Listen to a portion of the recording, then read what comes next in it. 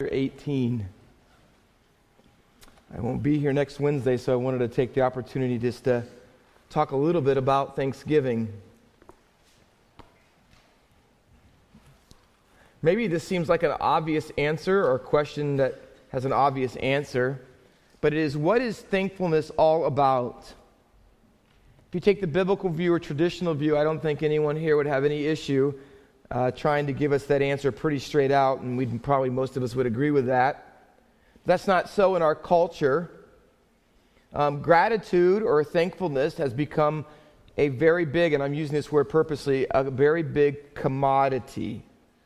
I don't know if you've seen them, but there are literally hundreds and hundreds and hundreds of gratitude apps that you can download. And if you look on Amazon and put the word gratitude in there, you'll find that there are 22,000 books on gratitude. And let me give you some of the titles so that you'll see that Thanksgiving has become psychologized. Okay, listen to what it says. These are some of the titles. Now, all of these that have, and there's 22,000, so obviously there's way more. Gratitude is my superpower.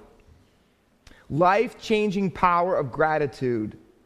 The power of being thankful. Thank you power. The transformative power of gratitude. The magical power of gratitude. 4 ways to keep or to put yourself into the power of thankfulness. And then in order to accomplish that power or get that power, there are books called Gratitude Exercises. What is your gratitude quotient? Gratitude, how to make it work for you.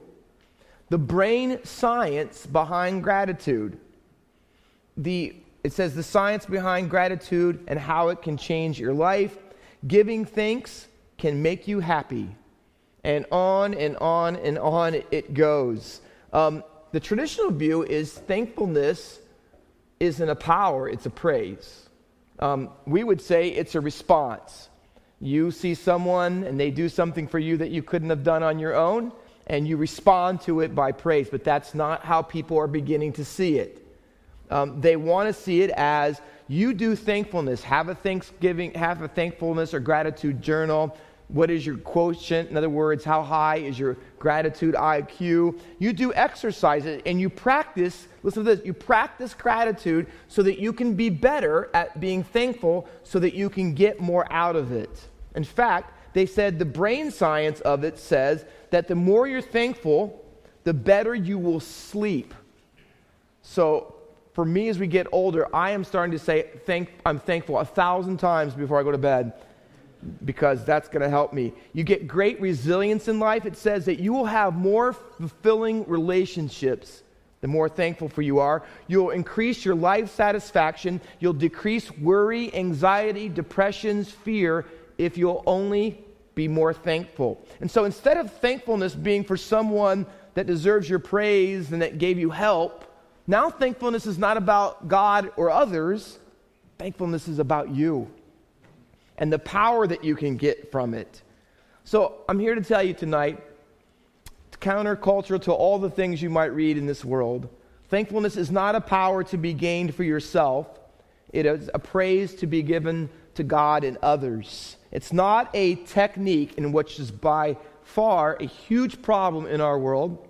That instead of solving problems, we find techniques that only raise more problems. And that's why you'll hear a lot of sermons that are how-to sermons, how to be happy in 4 easy steps. And the management kind of things where you can do, if you just follow these steps, use this technique, right? And then you'll find that you'll have better results. But it's not about a better technique, it's about having a different kind of heart. You see, Thanksgiving is really about what kind of person you are. Not whether it's going to make your life enriched, not whether you're going to be better, not because you'll be happier, but because you have a different kind of heart. See, ultimately, read Scripture. It's not about your powerfulness. Thankfulness really is about your powerlessness.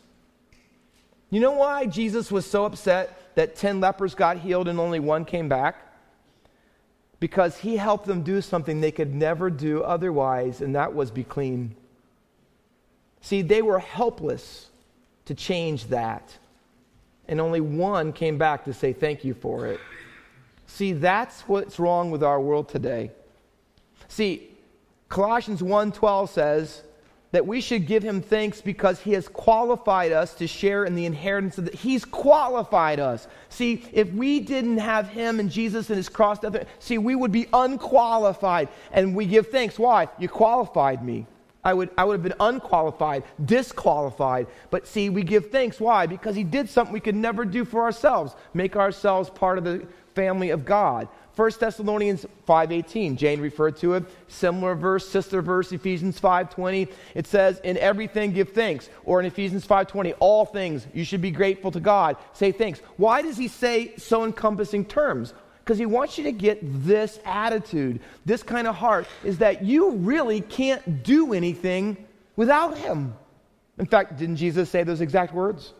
John 15:5, without me, you can do what? No, some things.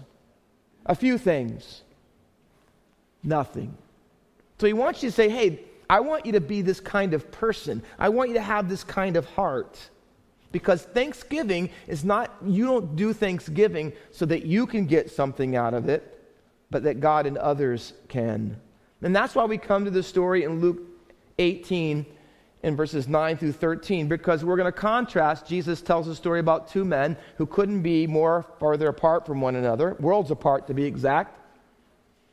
And one of them, the Pharisee, starts out and he's going to say, I thank you, God. And what he's going to show us is the narcissistic thankfulness that our world today most aptly demonstrates. And then we're going to see the biblical or traditional view of that and how it's counter or opposite or antithetical to that. Now, let me set it up for you. If you read Luke, and I suggest you do, it's my favorite of the Gospels, and you look at Luke, and he has this pattern, I call it a tool, a teaching tool, and here's what he does. He puts side-by-side stories. Now, in Luke, he has an agenda because he's elevating women. So a lot of the side-by-side stories are between a man and a woman. Case in point, birth of Jesus, Luke chapter 1. Mary gets an angel visit, Zacharias gets an. And those stories are told side by side. Zacharias, who is the priest, who has a great lineage, right? He's the man looked up to.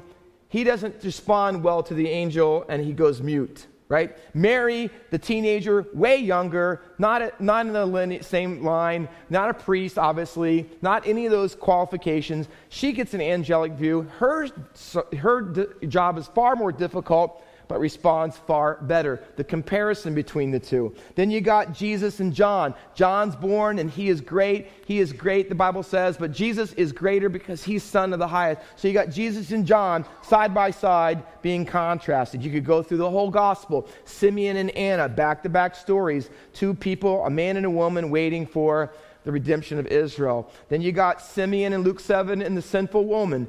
Simeon has Jesus over. He doesn't kiss him, doesn't welcome him, doesn't wash his feet. You got Simeon. Then you got the woman, the street woman comes in, the sinful woman. She does all the things that Simeon doesn't see. Man and woman, side by side in the same story comparatively. You got Mary and Martha in Luke 10. One is serving in the kitchen, one is sitting at Jesus' feet. So you get the contrast and the comparison, and you're supposed to learn lessons from these contrasts. You got the widow who puts her little 2 coins into the temple treasury, and then immediately followed by the rich young ruler who's so rich, but he won't even follow Jesus because he'd have to give up his money altogether.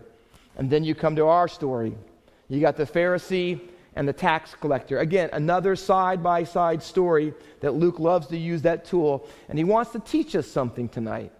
He wants to take these two people who couldn't be more opposite of one another, and he wants you and me, as we hear this story tonight, and ask ourselves this question: which one am I really more like?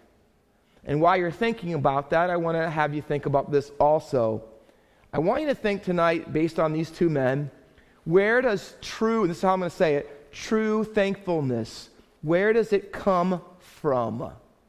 True thankfulness, because I'm going to show you what pseudo, fake, fraudulent thankfulness comes from.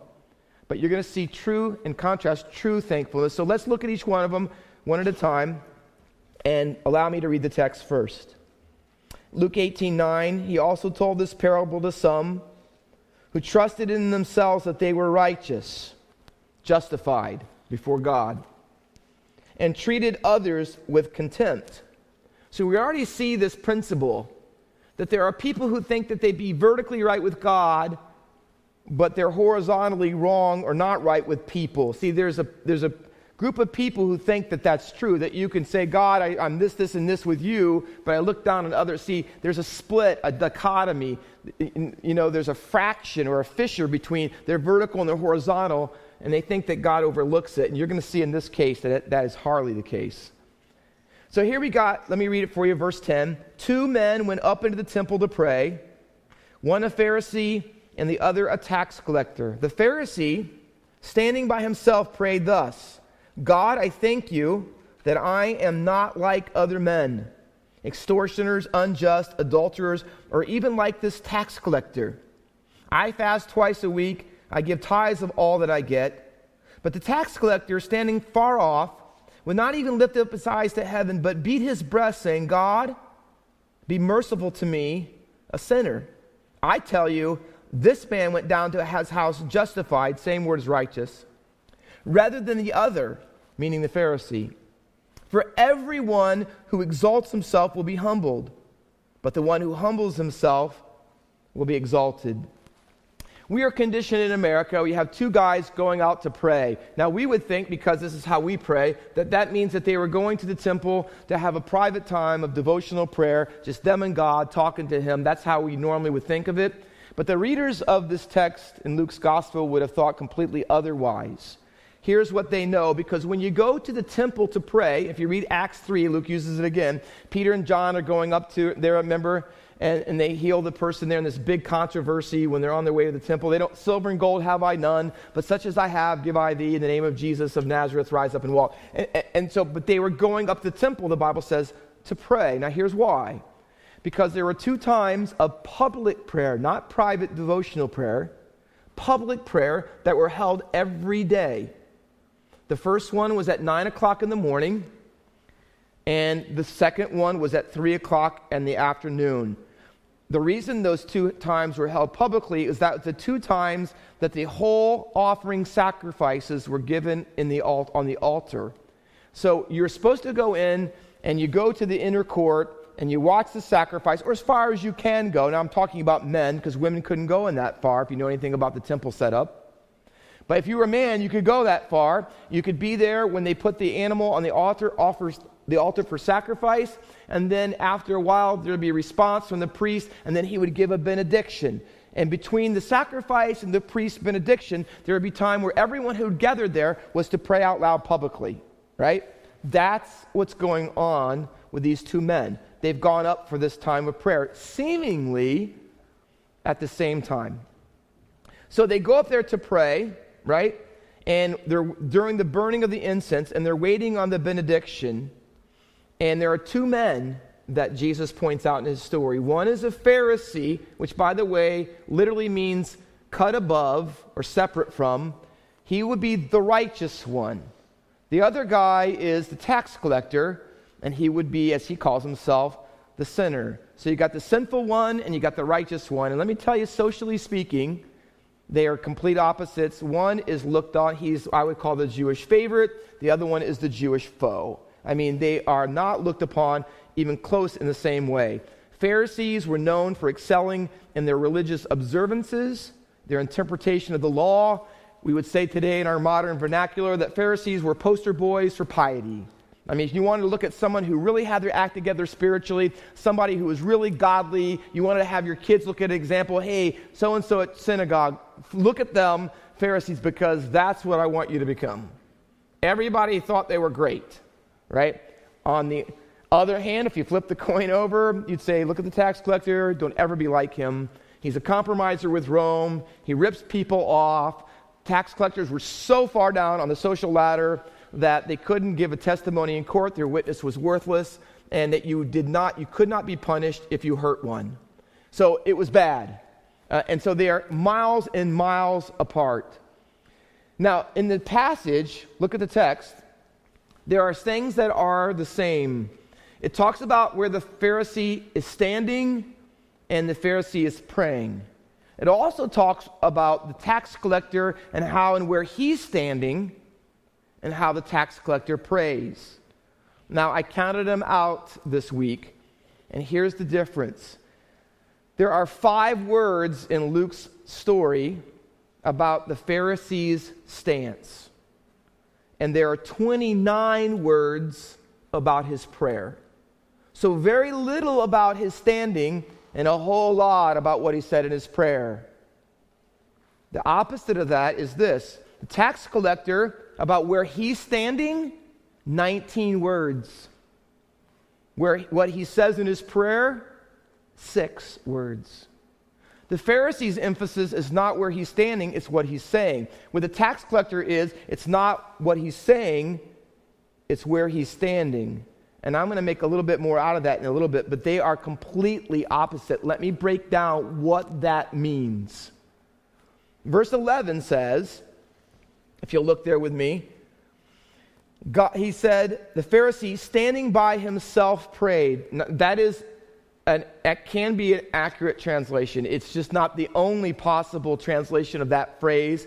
In the original Greek, I think that this is a better translation. It means the Pharisee stood and began praying these things to himself. It's not that he's standing by himself, but he's standing praying to himself. In other words, he's praying, but he's praying these things in his own mind to himself. In other words, Luke wants you to get an idea that when this guy is praying, this is what he is really like. Now, this isn't far-fetched, because if you know anything about Jewish culture, that a lot of praying was done publicly and out loud. Remember what Jesus said in the Sermon on the Mount in Matthew 6 and verse 5? He says, and when you pray, don't be like the Pharisees and the scribes who like to pray what? Standing in the synagogues. So it wasn't wrong that they stood in the synagogues, and it wasn't wrong that when they were there they prayed out loud, because that was very common. It was the reason why they wanted to.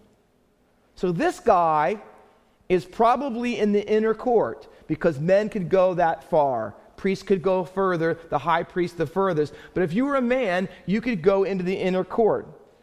And he's probably in there, and the Bible says that he's a little bit far off from everybody else, and probably as close to the altar where the sacrifice and the incense is going up as he can, because when he prays out loud, here's what he wants everybody to know. He's as close to God as you possibly can be. So he's praying to himself, but that's not the worst part of it. He's praying to himself, listen, about himself. Now, I think this is obvious, but maybe you didn't catch it when I read it. I think that when you're going to do something with Thanksgiving, you're going to show gratitude. You start off, right? You said, I thank you, God, and then what should follow? If you're giving thanks to God, what would you expect him to start talking about? God, right? I'm thanking you, God. Now, here's why I'm going to thank you, God. And he's going to start talking about who God is, what God's done. But when he says, I thank you, God, that's the only time he talks about God in the whole thing. So he's going to have this long prayer, but it isn't about God. It's informing God about himself. God, one time, watch. I, the pronoun I, 5 times. God, ready? Here's what he's like. Look at the verse. God, I thank you. Remember, I am not like other men. I'm not like other. I want you to know, God, when you got me, you got a great one.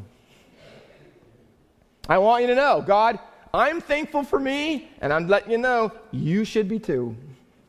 All right, I'm not like other men. Look what he does.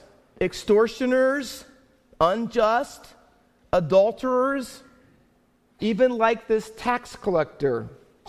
The guy that, in my opinion, is probably standing afar off, it says, he's on the very edges of the outer court where the Gentiles are. Probably passed him on the way in, because, of course, he's not praying out there with the heathen. The term is Am Haaretz, the kind of people that are out there. No, he's in the inner court. He's close to God, see? And he wants everybody to know just how close he really is. And so he's praying, but he's going to talk about himself. This is what I called, I told you about the books, narcissistic thankfulness. Can I just tell you up front? See, true thankfulness can never come from a heart of self-righteousness. It can't. It can't come from a heart that is all about yourself. The Pharisee is praying and he's acting as if he's close to God, but in the end of the parable, what you find out is he's really far away. He puts on what I would call a veneer. He puts on an outward show, but there is a vast difference to God about what kind of heart your thankfulness flows from. If it's a self-righteous or a self-centered heart, then God is not interested. But let me show you what that sounds like, in case you might think, maybe it's me, maybe it's not. God, I thank you, I'm not like other men, praying away from everybody else. He's closer to the altar, and he says, I'm not like them. Now notice what he says. Extortioners, unjust, adulterers, all those type of things. Ethically, socially, morally, I'm not those things. Why? Because there is an external approach to thankfulness. There's an external approach to thankfulness. He says all of these sins of the flesh, but what does he not list? No sins of the spirit. He does not say, God, and I want you to know, I'm way more loving, way more patient, way more, you know what, God, I never lose my temper. He doesn't say any of those because he measures his righteousness externally. And that gives him the ability to look down his nose at the tax collector. See, if you look at your life tonight and you view that your life is a performance and you think that everything you do, and God is okay, you know why? The old adage, you know, I don't drink, I don't smoke, and then go for the girls that do, you know, all that stuff like that. Remember that? See, if we think because of all the things I don't do, I'm not like everybody else. See, that's pharisaical thankfulness. God, I'm so thankful that you kept me from doing this, and that's not a bad thing in and of itself to say. But see, this guy asks nothing of God. You know why? He doesn't say, be merciful to me. He doesn't say, God, please forgive me. I'm so thankful for your grace and your kindness. You know why? He doesn't ask anything from God because he doesn't think he needs anything from God. That's what self-righteous people are all about. See, he's already written his own exam, graded it himself, and given himself an A+. That's how he views himself. He doesn't think, see, watch. Unrighteous thankfulness, worldly, narcissistic thankfulness has a wrong view of God, watch, and then a wrong view of self, and then a wrong view of others. He thinks God is all about externalism, and he thinks that pure separation from all that is sinful that he avoids makes him right in God's eyes. See, he believes in holiness only by subtraction, but not holiness by addition. He thinks that if he's just not unrighteous in the things he does on the outside, that God's impressed, and so God would accept this as a gratitude thing. But he's completely wrong about that. And then he goes into what his performance is. I fast twice a week. There's only in Leviticus and in Numbers and Deuteronomy, there's only one time on one day a year that fasting was required. It was on Yom Kippur, on the Day of Atonement. It was required for God's people to fast. All the other times were optional. But this guy says, see all the rules? I'm not only a guy who doesn't commit adultery. I'm not only not unjust. I'm not an extortioner. I don't rip people off. But I want you to know I go way beyond everybody else. I keep the 10 Commandments and then some. And God says only have to fast once on Yom Kippur. I do it twice. Not twice a year, which would be double. I do it twice a week. Because I want you to know that that's how righteous I am. And in addition, it says, and I give tithes of all that I get. He didn't just give tithes on his money. They literally brought their vegetables and they would cut them in tenths and they would give that, and he gave an extra 10%. And here was if you read it in the sages and their literature, Pharisees were so detailed about their righteousness that if they thought one of the producers of the food that they got from the market wasn't tithing like he should, that they would tithe for him so that would not make their food unclean. This is what this guy was about. Now, see, we often think of, don't you, when you think of a Pharisee, you think of, wow, what a hypocrite. Most of them weren't hypocrites, you know what I mean? Here's why. Because the guy actually did this stuff.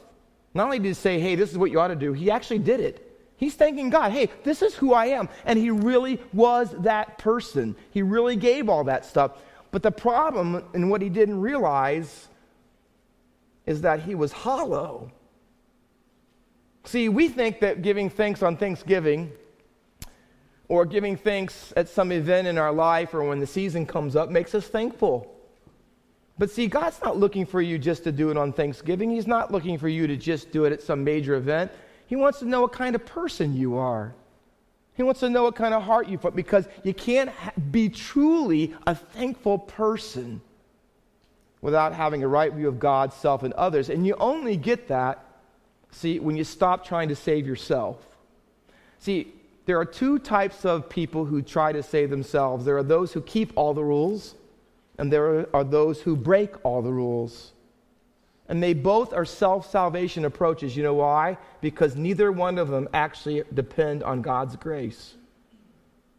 The Pharisee was a guy who kept all the rules. See, I don't do this, this, and this. Today we'd say, hey, I cut my hair, my skirt's to my knee, and we have all that kind of stuff. And we think that because we have those externals only, but we're hollow inside. See, that can be a source of self-salvation, because I'm constantly proving to God, see, I'm good. I do all that stuff. And then there are people who don't keep any of the rules, and they could care less about any of them. See, it's both of them. It's God saying, I don't want you to be a Pharisee or a tax collector, either one. What I want to know about you tonight is, do you have a kind of heart where true thankfulness can come from? See, there's an external approach, but there's also an internal approach. Verse 13 reads, but in contrast, the tax collector, not standing up close, but standing afar off. Now watch, we're not going to hear about, the other guy's prayer was really long. This guy's prayer is really short. Where he stood, the Pharisee, not much. This guy, we're going to hear a lot about where he stands and what he's doing when he's just standing there. There's a reason, watch. He would not even lift up his eyes to heaven. The number one prayer posture, there were many of them. Jesus fell on his face, Daniel got on his knees. But the number one was standing and lifting up your eyes to heaven. Jesus did that many times in the gospel. That was the number one prayer response or posture. It's what everybody would commonly do. This guy doesn't even do that. Remember what the Pharisee said? God, I thank you. I'm not like other people. You know what this guy is saying? God, thank you, but I am like other people. But I can't even do what normal is. I can't even bring myself to lift my eyes and look to heaven. Why? Because he has a sense of humility because of his sin and shame. The Pharisees' view of God was, it's all about externalism. Tax collectors' view of God, it's all about internalism. This guy's about performance. This guy's about pardon. See, this guy's about power. This guy's about praise. There's a huge difference in the two, and that's where true thankfulness comes from. See, he's painfully, and ask yourself this, are you painfully aware of your sins? Let me ask you a personal question, rhetorical, don't answer. When's the last time in any prayer you've had in the last months that more than 5 minutes of your prayer time was spent on repenting and confessing your sins? 5 minutes. You know, that's probably why we're not thankful. You know why this guy was so incredibly thankful that he didn't even say many words and he couldn't even get his eyes here? Because unlike the Pharisee, he viewed God as holy and himself as incredibly unholy. To the point where he says, I can't even look up to where you are because I know what I am. And instead of looking up, here's what he does. It says he beat his breast. Now, let me tell you, the only other time that is used in the entire Bible is in the same gospel, Luke 23:48. It says the crowd that was at the cross when Jesus died, it says they beat their breast and they went to their homes. It is a phrase used in Greek literature in the first century, and it was almost always used at people who were so overwhelmed by something that made them sad that it's almost always used at funerals. And they just couldn't bring themselves to even say words. They are so wrecked emotionally that all they can do is just beat their breast. And it said this, and very few men would ever do it publicly because it was so humiliating. But here you have a guy who, in the presence of God, recognizes himself and painfully recognizes how great and holy he is and how holy God is, how sinful he is in comparison, that he can't even muster very many words. All he has to do, and he's in public, remember, he's in public. He is so moved that he forgets about his surroundings, he forgets that other people are there, and he beats his breast, and the only thing he can get out of his mouth is, God, they both start with God, be merciful to me, a sinner. Interesting. In the original text, it doesn't say, God, be merciful to me, a sinner. It has the definite article, God, be merciful to me, the sinner. The Apostle Paul, when he was Saul, became Paul, called himself chief of sinners.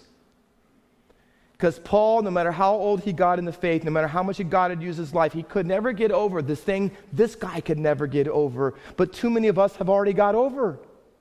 And that is how incredibly sinful we are. Not morbidly so, where all we do is get depressed about how awful we are, but to the point where it brings us to our knees and overwhelms us and said, thank you, God, for your mercy. But can I tell you the text when he says, be merciful to me, it's not the normal word eleison. It's not the normal word for mercy. No, this is the word hilastrion. And the hilastrion is only used a few times in the New Testament, often translated propitiation. And what it means, it's the same word. Now, if you go into the Holy of Holies, there's the Ark of the Covenant, and you got the two cherubim who have their wings coming out, making a point. And where they bring to a point, there's a little place there called the mercy seat. And once a year, on the Day of Atonement, on Yom Kippur, the high priest would go in with bells around the outside of the bottom of his cloak. He'd go in there, and he would make atonement by putting blood on the mercy seat so that God would forgive the sins of his people Israel. This tax collector is saying, God, I can't get in there, so would you make hilastrion for me? So he really is not saying, God, be merciful to me. God, would you make atonement for me? Because I can't do it for myself. See, would you make atonement? I can't. Lord, you know how bad off I am. Would you make atonement for me? Now see, put that in the context of Luke's writing. And this is only a chapter before Jesus comes in on the triumphal entry in chapter 19. And in a very couple chapters later, within literally a few days, he is actually on the cross dying, shedding his blood so that he can be our hilastrion. For what the guy really needed was not the high priest to put blood on the ark, but what he needed was the great high priest Jesus to put blood on the cross. See, that's what he needed to have true thankfulness. Can I read a text for you? Could you just listen? Hebrews chapter 2 and verse 17 uses that very word I've been talking about. Therefore, he had to be made like his brothers in every respect, so that he might become a merciful and faithful high priest and the servant of God, in the service of God, to make propitiation for the sins of the people, to make hilastrion. See, Jesus has done that. And when you have a heart that has been justified by his righteousness, not your own, when you have recognized how sinful you are and what Jesus has done for you, see, now you can have and be a person who has a thankful heart, even if you are a tax collector. Luke doesn't put anything in his gospel by accident, because in chapter 9, the very next chapter, what is the story about? You got a story about Zacchaeus. Zacchaeus, the what? The tax collector. You want to see a unrighteous man who drops his self-righteousness and knows the hilasterion of Jesus and what it does to change him and how it changes his view of Jesus and others and himself. Read the story in Luke 19, 1 through 10 about Zacchaeus, who over a lunch with Jesus is totally transformed. He's going to give 4 times back of his money, let go of all of it, and now he wants to serve and help the poor. He is totally changed. He is truly grateful. And what does it say? Now he sees God differently, himself differently, and others differently, because now he is truly thankful.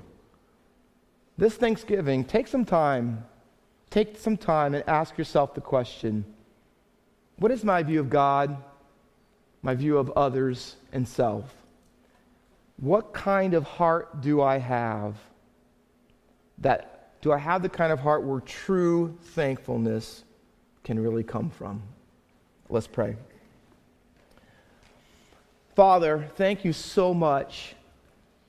Thank you. We sing that song, Thank You, Jesus. Thank you for shedding your blood. Thank you for being our hilasterion. Thank you for putting your blood on the mercy seat so that we could be forgiven. And we're so grateful, as Hebrews makes so clear, not just once a year, but forever.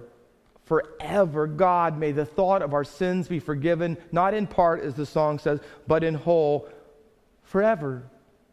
Oh God, may it humble us, because the text ends, and he who humbles himself shall be exalted. God, may we humble ourselves that we might have a grateful heart, a true thankful heart because of who you are and what you've done for us in Jesus. May it change our Thanksgiving this year because of it. And we'll truly give you thanks, for it's in your name we ask it. Amen.